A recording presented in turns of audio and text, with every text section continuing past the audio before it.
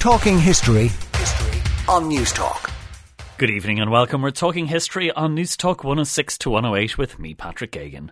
Voltaire described him as the man who gives battle as readily as he can write an opera. And in tonight's show, we're looking at the life and legacy of the philosopher king who became known in history as Frederick the Great.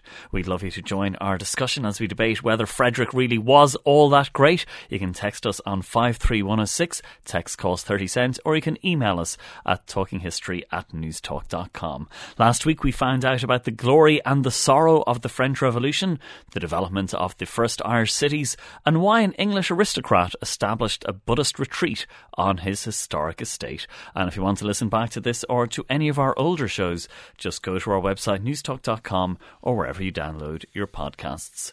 Tonight's debate is on Frederick the Great. Considered one of the most successful European monarchs of the 18th century, Frederick became the Prussian king at the age of 28. Viewed as an enlightened monarch, he surrounded his court with intellectuals, musicians, artists and philosophers. Frederick had many achievements, including the abolition of physical punishment, but his reputation suffered in the 20th century when he was blamed for the creation of Prussian militarism. Hitler notably kept a portrait of Frederick over his desk and had Goebbels read him extracts of his life. So in tonight's show we want to explore the life behind the legend and find out whether Frederick really was that great. And to help me do this, I'm delighted to welcome our panel of experts. Professor Tim Blanning is Emeritus Professor of Modern European History at the University of Cambridge.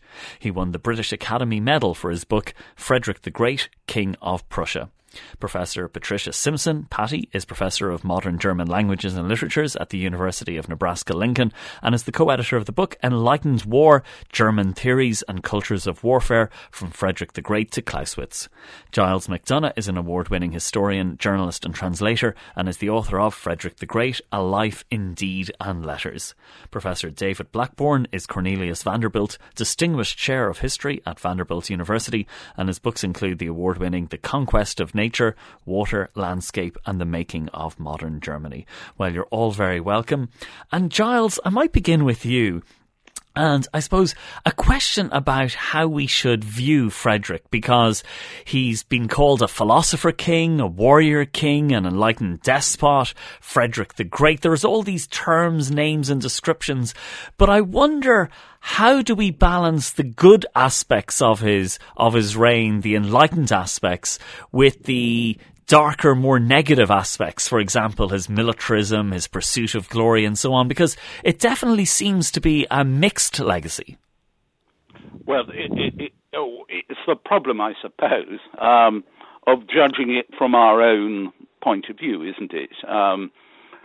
Would he have been, he was called Frederick the Great in 1745 when he returned from the Silesian Wars, and his greatness there is being measured by his military success. Now, I suppose in contemporary terms people wouldn't be quite so keen on that, but much of his greatness was perceived at the time as a military leader, not so much as a philosopher king or something like that, although Frederick himself quite famously did say that he'd rather be remembered for writing a book of poetry than for winning a battle.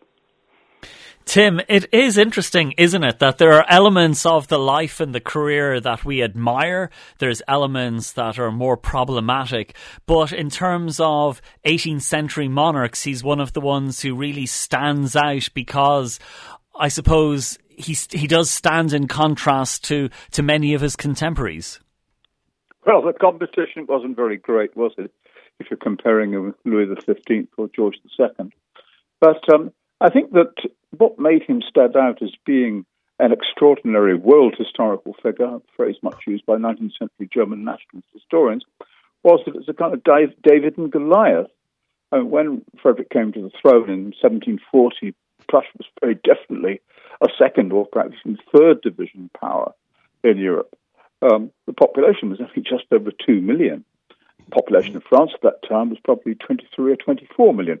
So, and yet he, in the space of 23 years, he turns Prussia into undoubtedly a great power. He takes on the most powerful coalition that ever been put together in Europe in the 7 Years' War between 1756 and 1763, and comes out as the victor. And I think it's that the measure of his achievement is that against all the odds, he's winning, surviving. That's what does it for him. David, if we look at his early life, if we look at his relationship with his father, you mightn't perhaps have predicted such greatness and such glory. It seems to have been an incredibly difficult relationship. He ran away at one point. He was regularly humiliated by his father and in public.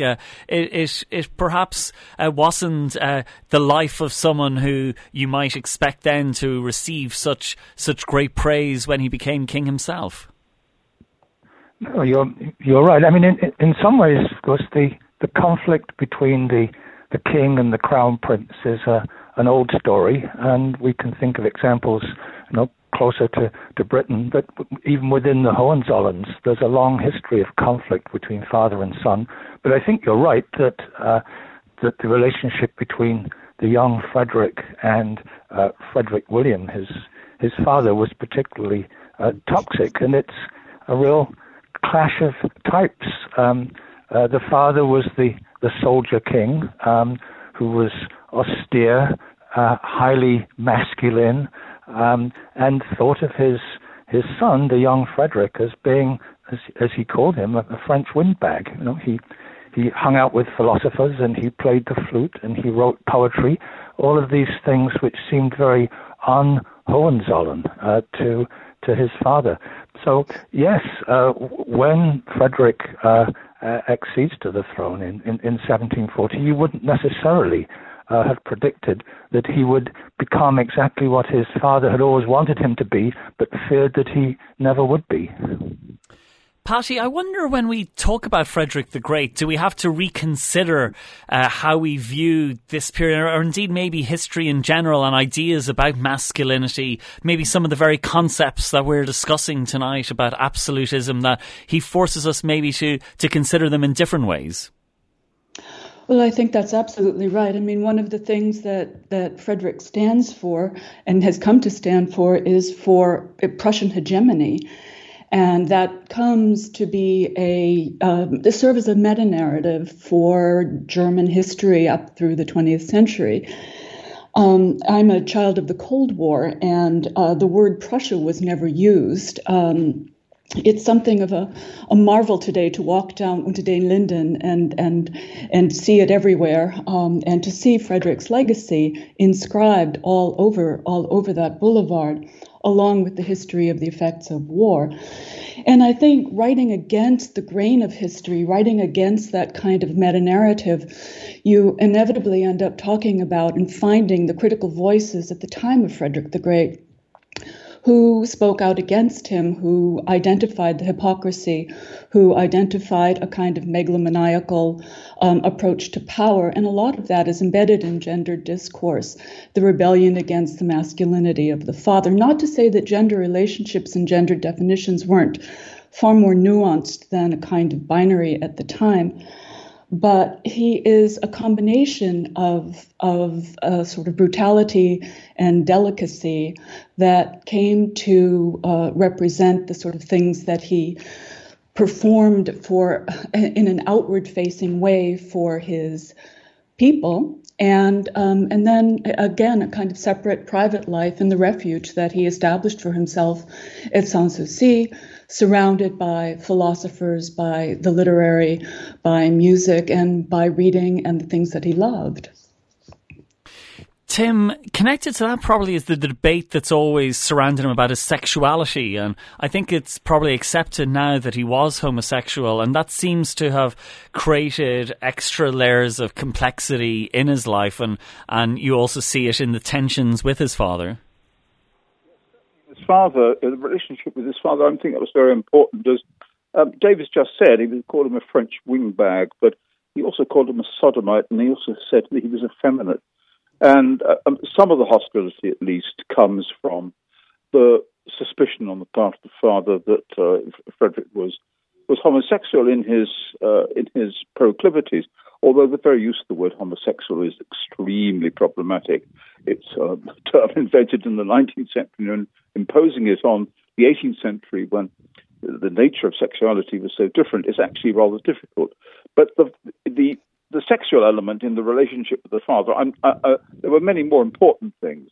I mean, Frederick William wanted his son. He wanted his son to be economical.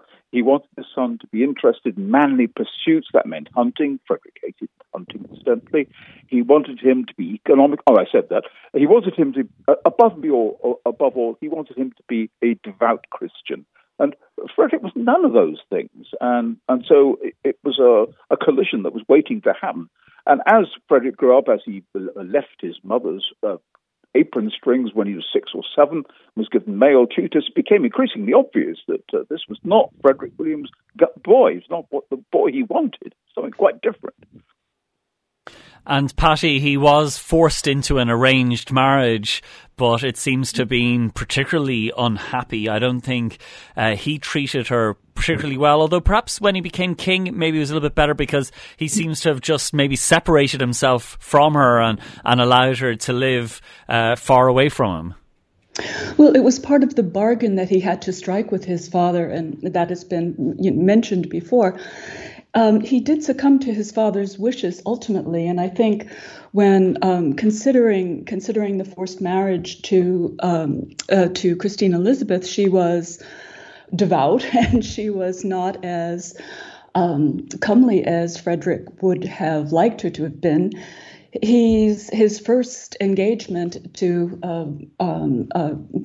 relative, in fact, that his mother had arranged with her brother's children in England was disrupted by political intrigue and to prevent alliances, so that public and private Frederick, they're the same person and they're constantly coming into conflict with each other and also with the demands of the head of state. But he did, as you say, separate himself from his wife. He provided for her. They never divorced, but she never set foot in Sanssouci. She had a kind of quiet, isolated existence. She was in the family. She was among the family portraits, but again, she was not a major part of his life. Which is not to say that he rejected all female influence. He certainly was devoted to his mother. He shared the love of porcelain with her, white gold among many other things, music and literature. But he, for example, broke his own rules about not having German sopranos and invited Elisabeth Schmeling to perform as a court soprano at Sanssouci. And he also had a female court painter, Dorothea Terbusch, who did one of the most famous portraits of Frederick. So his relationship, of course, he had tensions with various empresses, whose power he simply took in stride, but he was also capable of diplomacy in dealing with the opposite sex. I would also emphasize what David was saying about the difficulties in applying certain terminologies, contemporary terminologies, to gender relations in the 18th century, Giles, too. Very good. I think that was Tim, I think, who made that point. David, I think there is a fascinating insight into his world, his relationship with his father, his relationship with a friend when he tried to run away in 1730, and his father executed the friend, possibly lover, who he was planning on running away with. Yes, I mean, this is a signature moment. The friend in question, Hans Hermann von Katte, was a young soldier in the army, and Frederick, tired of the blows and being cuffed around and bawled out by his father, decides to run away with Katte. The plot is discovered. It was fairly amateurish, and Frederick William considers executing his own son, but instead puts him in the fortress of Küstrin and forces him to watch while his friend, his close friend, I echo what Tim said about the difficulty of categorizing these sort of homoerotic relationships with our terms, but clearly that they were very, very close, and Frederick is forced by the guards to watch his friend being executed by the sword. And in fact is then kept in the fortress of Custrin for another 2.5 months, initially uncertain whether in fact his father will order his execution. After 2.5 months, he writes a contrite letter of apology, is allowed out, and is then forced by his father to become more like what his father thinks is a true Hohenzollern, to ride around the kingdom as part of the estate's the bureaucry, to gather materials on the kingdom and what exists within the kingdom, the people, the crops, the buildings, and so on. And in some ways, it's this experience of riding around doing his father's bidding after this traumatic episode, which creates in Frederick the level of knowledge which this is where my own interest in Frederick came in. And when I wrote the book Conquest of Nature, I was interested in his reclaiming of land, draining of marshes, the bringing in of settlers to, Tim mentioned the increase in population. 300,000 people come into Prussia in the decades after the 7 Years' War. Frederick acquires this knowledge from the ground up of his kingdom and the lie of the land, literally, in the wake of this very traumatic episode in 1730.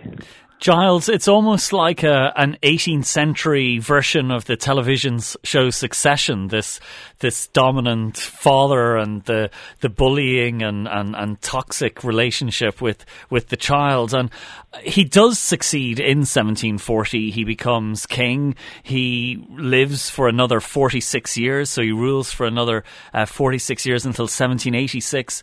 And we do have time in our second and third part to go into that reign, but do you think it was shaped by those experiences up until that point, that there was a sense that he was trying to prove himself, or do you think he always had a desire to show his greatness in the role? Well, he succeeds beyond measure, doesn't he? I would say he was actually more like his father than most people give him credit for. I mean, once he had made his arrangements after 1730, when Kato was executed, and after he learnt to be a Hohenzollern, which obviously was in his blood anyhow, and learnt from his austere father that, he knew that he would only come into his estate if he essentially bowed before his father. But by the end, by the time that Frederick is on visiting his father on his deathbed, this extraordinary relationship becomes clear, that his father is actually willing this succession on a boy he's very proud of by that stage. He knows that Frederick is ready to avenge him over these very, very petty dynastic claims that he has in West Germany that Frederick William felt particularly aggrieved about because he failed to get hold of a particular duchy. And Frederick was going to do that for him, and he was confident that Frederick would bring glory to Prussia. The son had become, by that stage, rather like the father. Not obviously in all things, but I would say there was a lot more in common between the two men than is generally credited. Very good. Well, we are going to take a quick break now, but when we come back, we'll be exploring the reign of Frederick the Great, and we'll be looking at the 7 Years' War, his plans for Prussia, and indeed a lot more. So stay with us here on News Talk. Talking history on News Talk. Well, welcome back to Talking History as we debate the life and legacy of Frederick the Great. An absolutely stellar panel of experts tonight. Professor Tim Blanning, Professor Patricia Patty Simpson, Giles McDonough, Professor David Blackburn. David, can we talk about that first decade? Because you have the and maybe even the first 2 decades, because you have great military adventures and expansions then in that period. You have the conflict with Silesia, which I think catches a lot of people by surprise. You have the involvement in the 7 Years' War and success there. And it definitely seems to be marked with military endeavours and achieving his greatness, as we've said, in that area. Well, that's certainly true, and you're right about Silesia catching people by surprise. I mean, you started by asking about whether he was so great, and I would think one of the questions we want to ponder is whether the reputation for conquest, for military prowess, shouldn't also be balanced out by looking at the kinds of conquest which took place not on the battlefield, but domestically in taming the unruly countryside. And if I can take your question and address that for those first decade or so, I mean, one of the anecdotes which comes up in all of the biographies of Frederick is when in 1753, so he's been on the throne 13 years, he's in his early 40s, he looks down on the river valley of the River Oder and says, very interestingly, "Here I have conquered a province peacefully." So not conquest by the sword as in Silesia, but the conquest of land by reclaiming it, by sort of Dutch methods of ditching and draining and diking and planting settlers on this very kind of Dutch land that results. And there are hundreds of these projects throughout the reign, and the tempo, in fact, picks up after the 7 Years' War. But that's a metaphor that Frederick often uses, the metaphor of conquest applied not just to military prowess, but to these kind of these struggles, as he sees it, with a refractory, dark nature. And he once, on another occasion, said that anyone who reclaims the soil and drains swamps is making conquests from barbarism. So this language of military conquest it clearly applies to the military success, but it's something that runs through the domestic policy as well. And David, in your book, you talk about sand as well. Sand was a big problem for him. I think he compared Prussia to Libya in terms of the amount of sand, and it was such a problem that they had to, I think, plant trees and try and find ways of dealing with that problem. Well, that's right.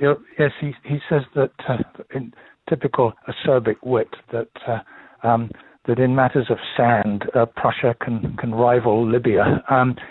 Yes, I mean, planting trees in sand, draining marshes, there's a whole series of efforts to establish a kind of order as the world of the Enlightenment sees it, and we haven't yet talked much about the Enlightenment element. But extirpating wild animals, campaigns against wolves and bear and lynx, attempts to fight the scourge of fire. So it's sand and water and fire and wild animals, all the things that we want to protect, wetlands and wolves, Frederick wanted to put in their place. And that's very much the spirit of the Enlightenment. And I think one of the things that you want us to debate is the degree to which the absolutist and the enlightened prince, the balance between those two.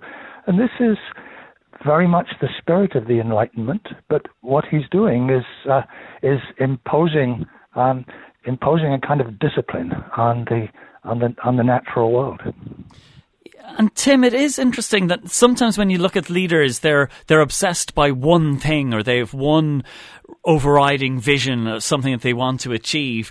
And what's complicated about Frederick is that he seems to have all of these multiple visions. He has visions in terms of the greatness of Prussia. He has visions in terms of, reclaiming the marshes and preventing flooding and dealing with the problem of sand, but also in terms of music and the arts and literature, philosophy, and having this court around him, that you can't just pin him down and say this was his main focus. He seems to be, I don't know if you'd had a record of his daily he seems to have been incredibly busy or incredibly focused to have had so many different aspects to his reign.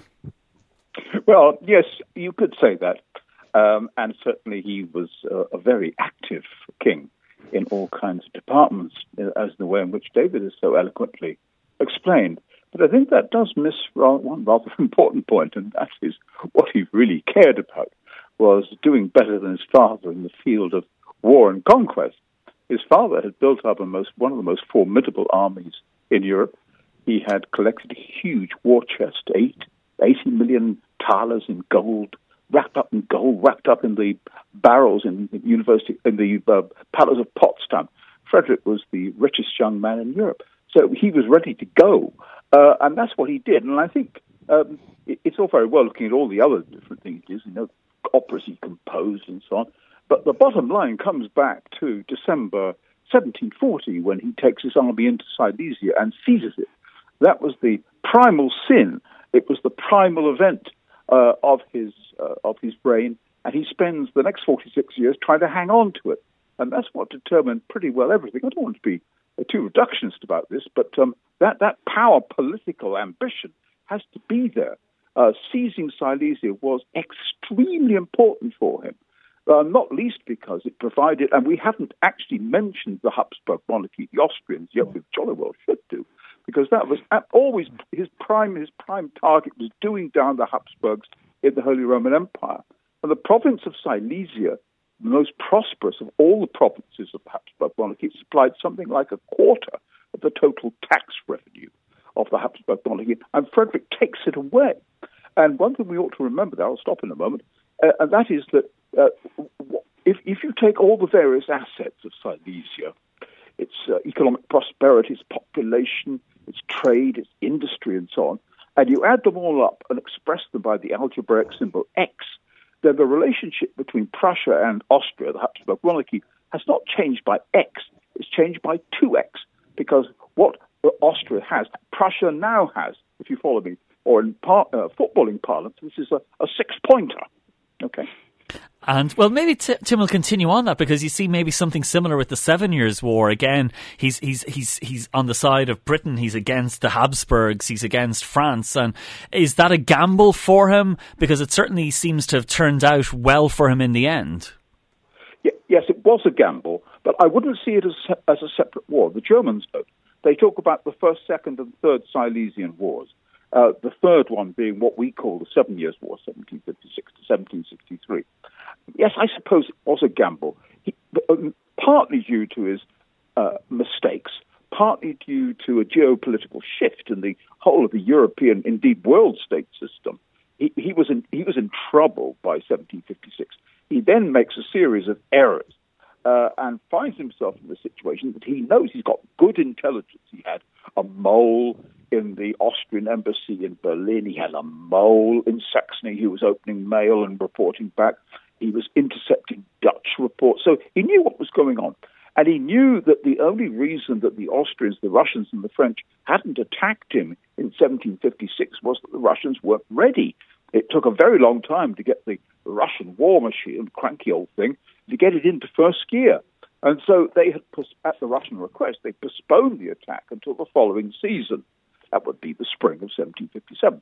So Frederick knew that they were coming for him. This was a colossal coalition because it included not only those three powers, Russia, Austria, and France, but it also included Sweden and many of the princes of the Holy Roman Empire. So, like the Welsh rugby team, he decided to get his retaliation in first. And he hoped that by striking suddenly, quickly, in August 1756, he could knock out Saxony, get through, knock out the Austrians, and that would make the French and the Russians think again.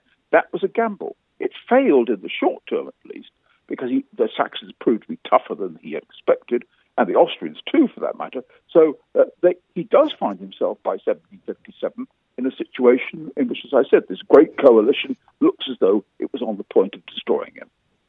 Patty, I want to ask you about the 3 Ps of porcelain, potatoes and philosophy, because you mentioned porcelain earlier, and I wonder, is it true that was a big obsession for him? Second, on the potatoes, a lot of texts in from people who've always heard that he was the person who introduced the potato to Germany, to Prussia, and third, on the philosophy, I wonder, given his interest in it, was it reciprocated? Did philosophers think, oh, this is great that we have someone who's taking an interest, or did they think perhaps he wasn't always getting it right?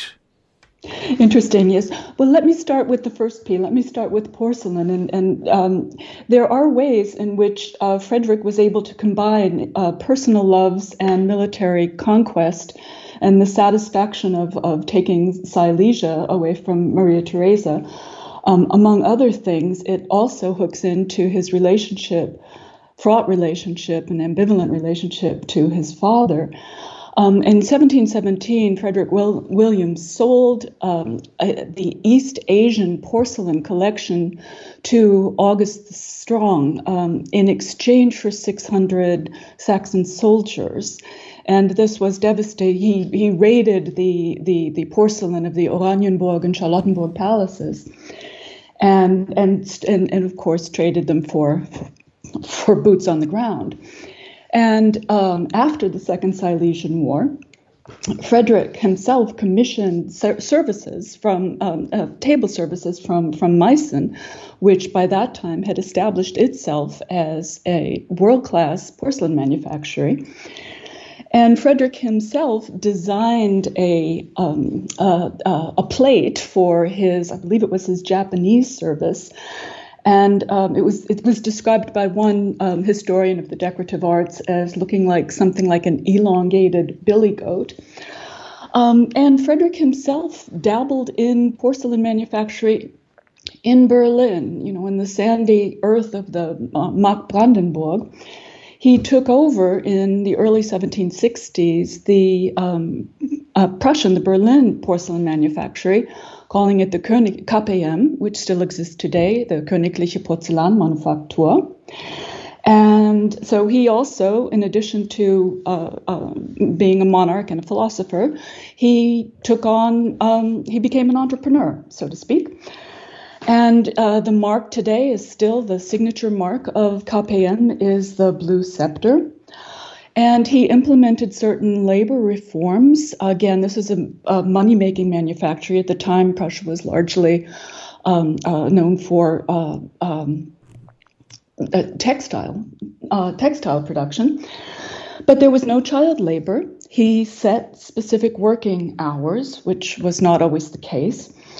He also paid above average wages, established something like a factory clinic for a health clinic, which some of us in the United States still dream of, and provided the kind of assistance for widows and orphans that we associate with pension funds.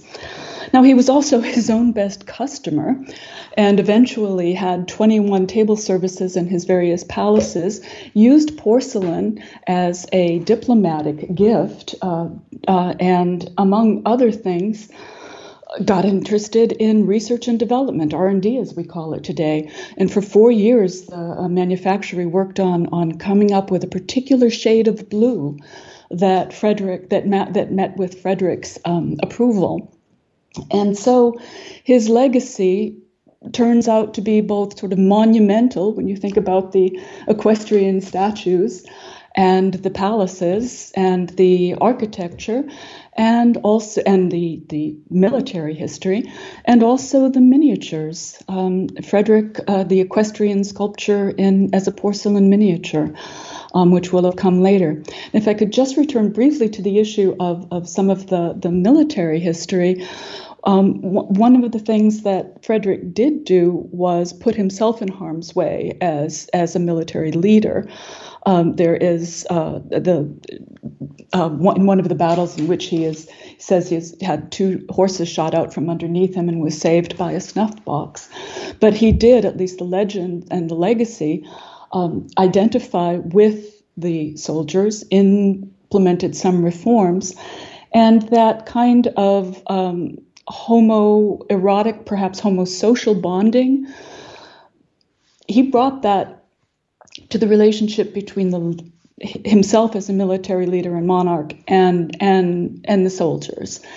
And that anticipates, in a way, we think of the citizen soldier as a phenomenon of later in the 18th century of post-revolutionary Napoleonic wars, but there was a little bit of that in Frederick as well. So, but he didn't lose a moment after the Second Silesian War before he started taking porcelain as war booty. And the potatoes?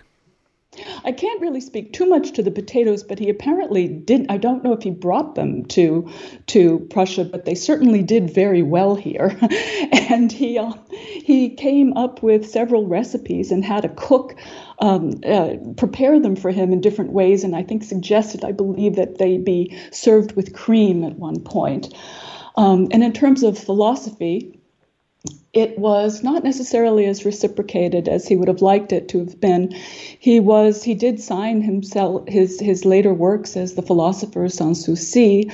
As a military philosopher, he certainly got a lot of traction. And if he wanted things to be understood, he had them translated from French into German, and he did that with his, I believe it was 1770, and his Principles of War, his Anti-Machiavel from earlier, which was supported by Voltaire, takes on the idea of political philosophy and a philosophy also of perpetual peace, which he in fact opposed. He believed in principles of just wars and moral wars, and of course you can put any kind of spin on that you want, and just wars. And he said these are for defensive purposes only. But again, we see that in his behavior, he seized the moment and struck first when he could, and he had the element of surprise on his side. Okay, well, we're going to take another quick break now. When we come back, we're going to assess the legacy of Frederick the Great.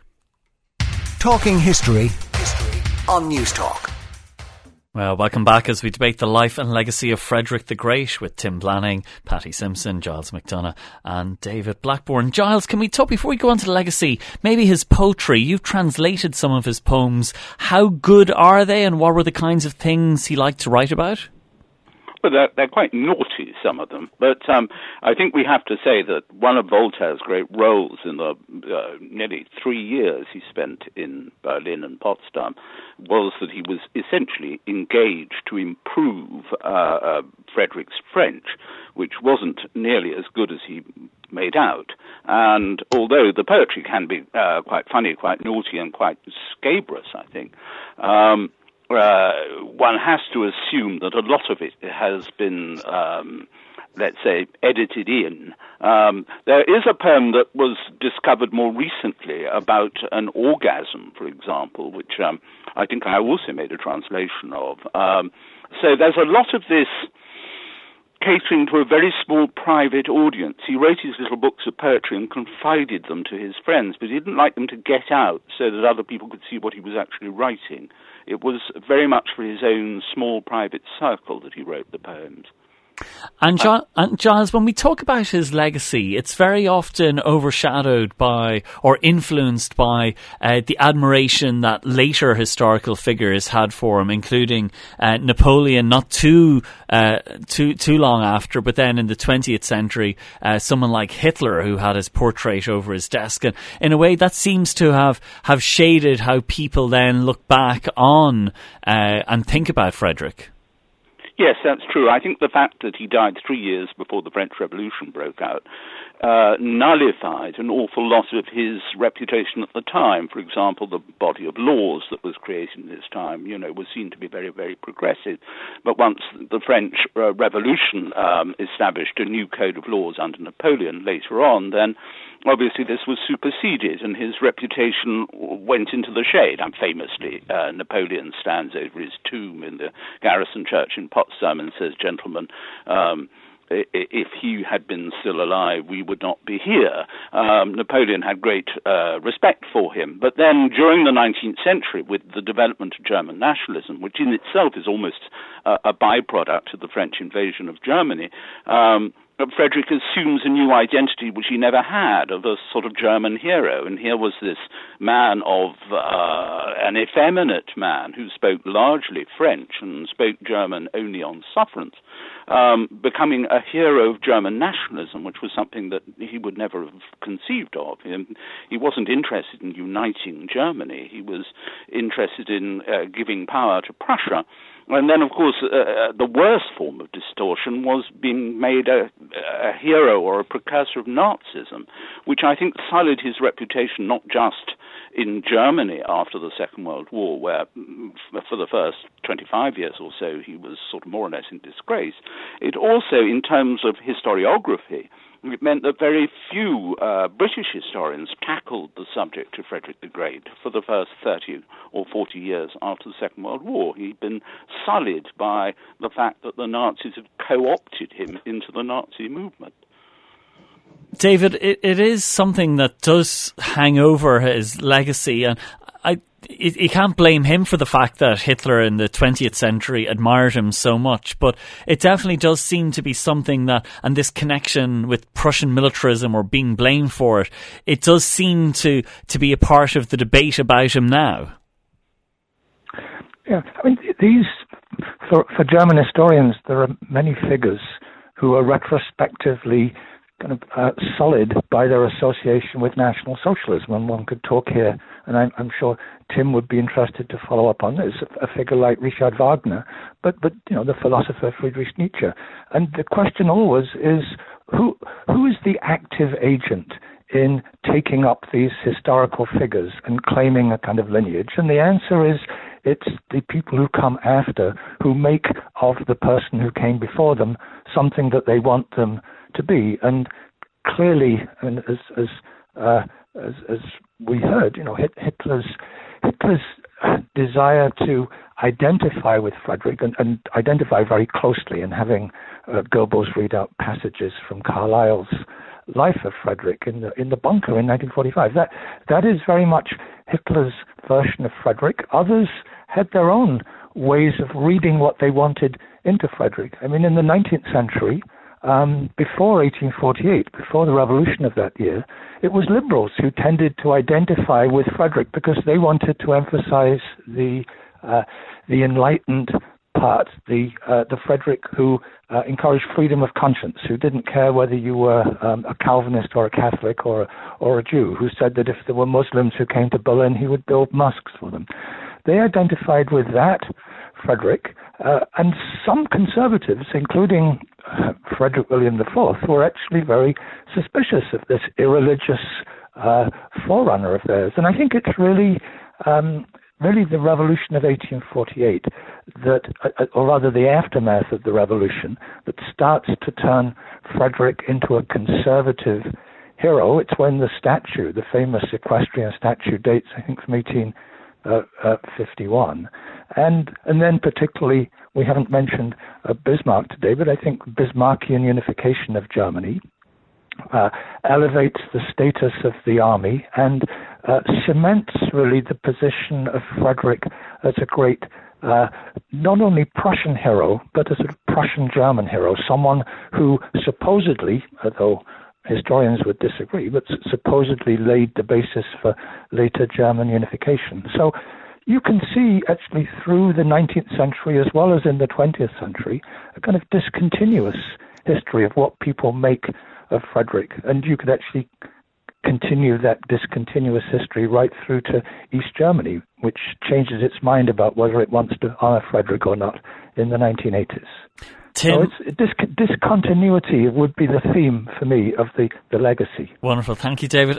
Tim, I'm going to leave the last word to you. And I think we're hearing that there's lots of different elements to the legacy. And I'm still not entirely sure whether it's an overall positive one or a negative one, or how we should really view Frederick today.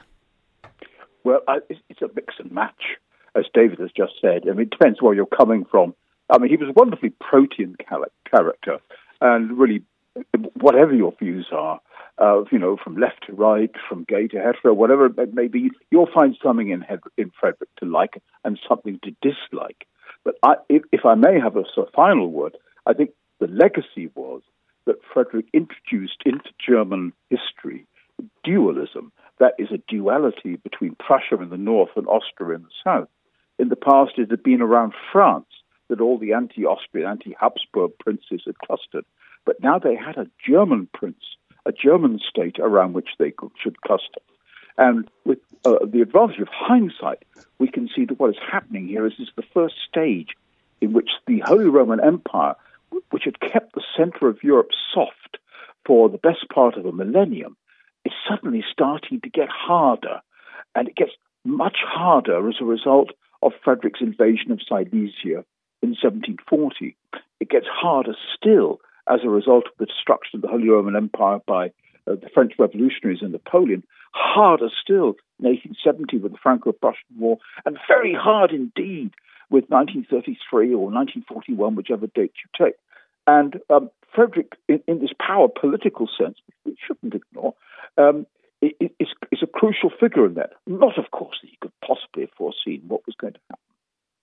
Okay, well, I think that's a wonderful note on which to end our discussion. My thanks to all my panellists.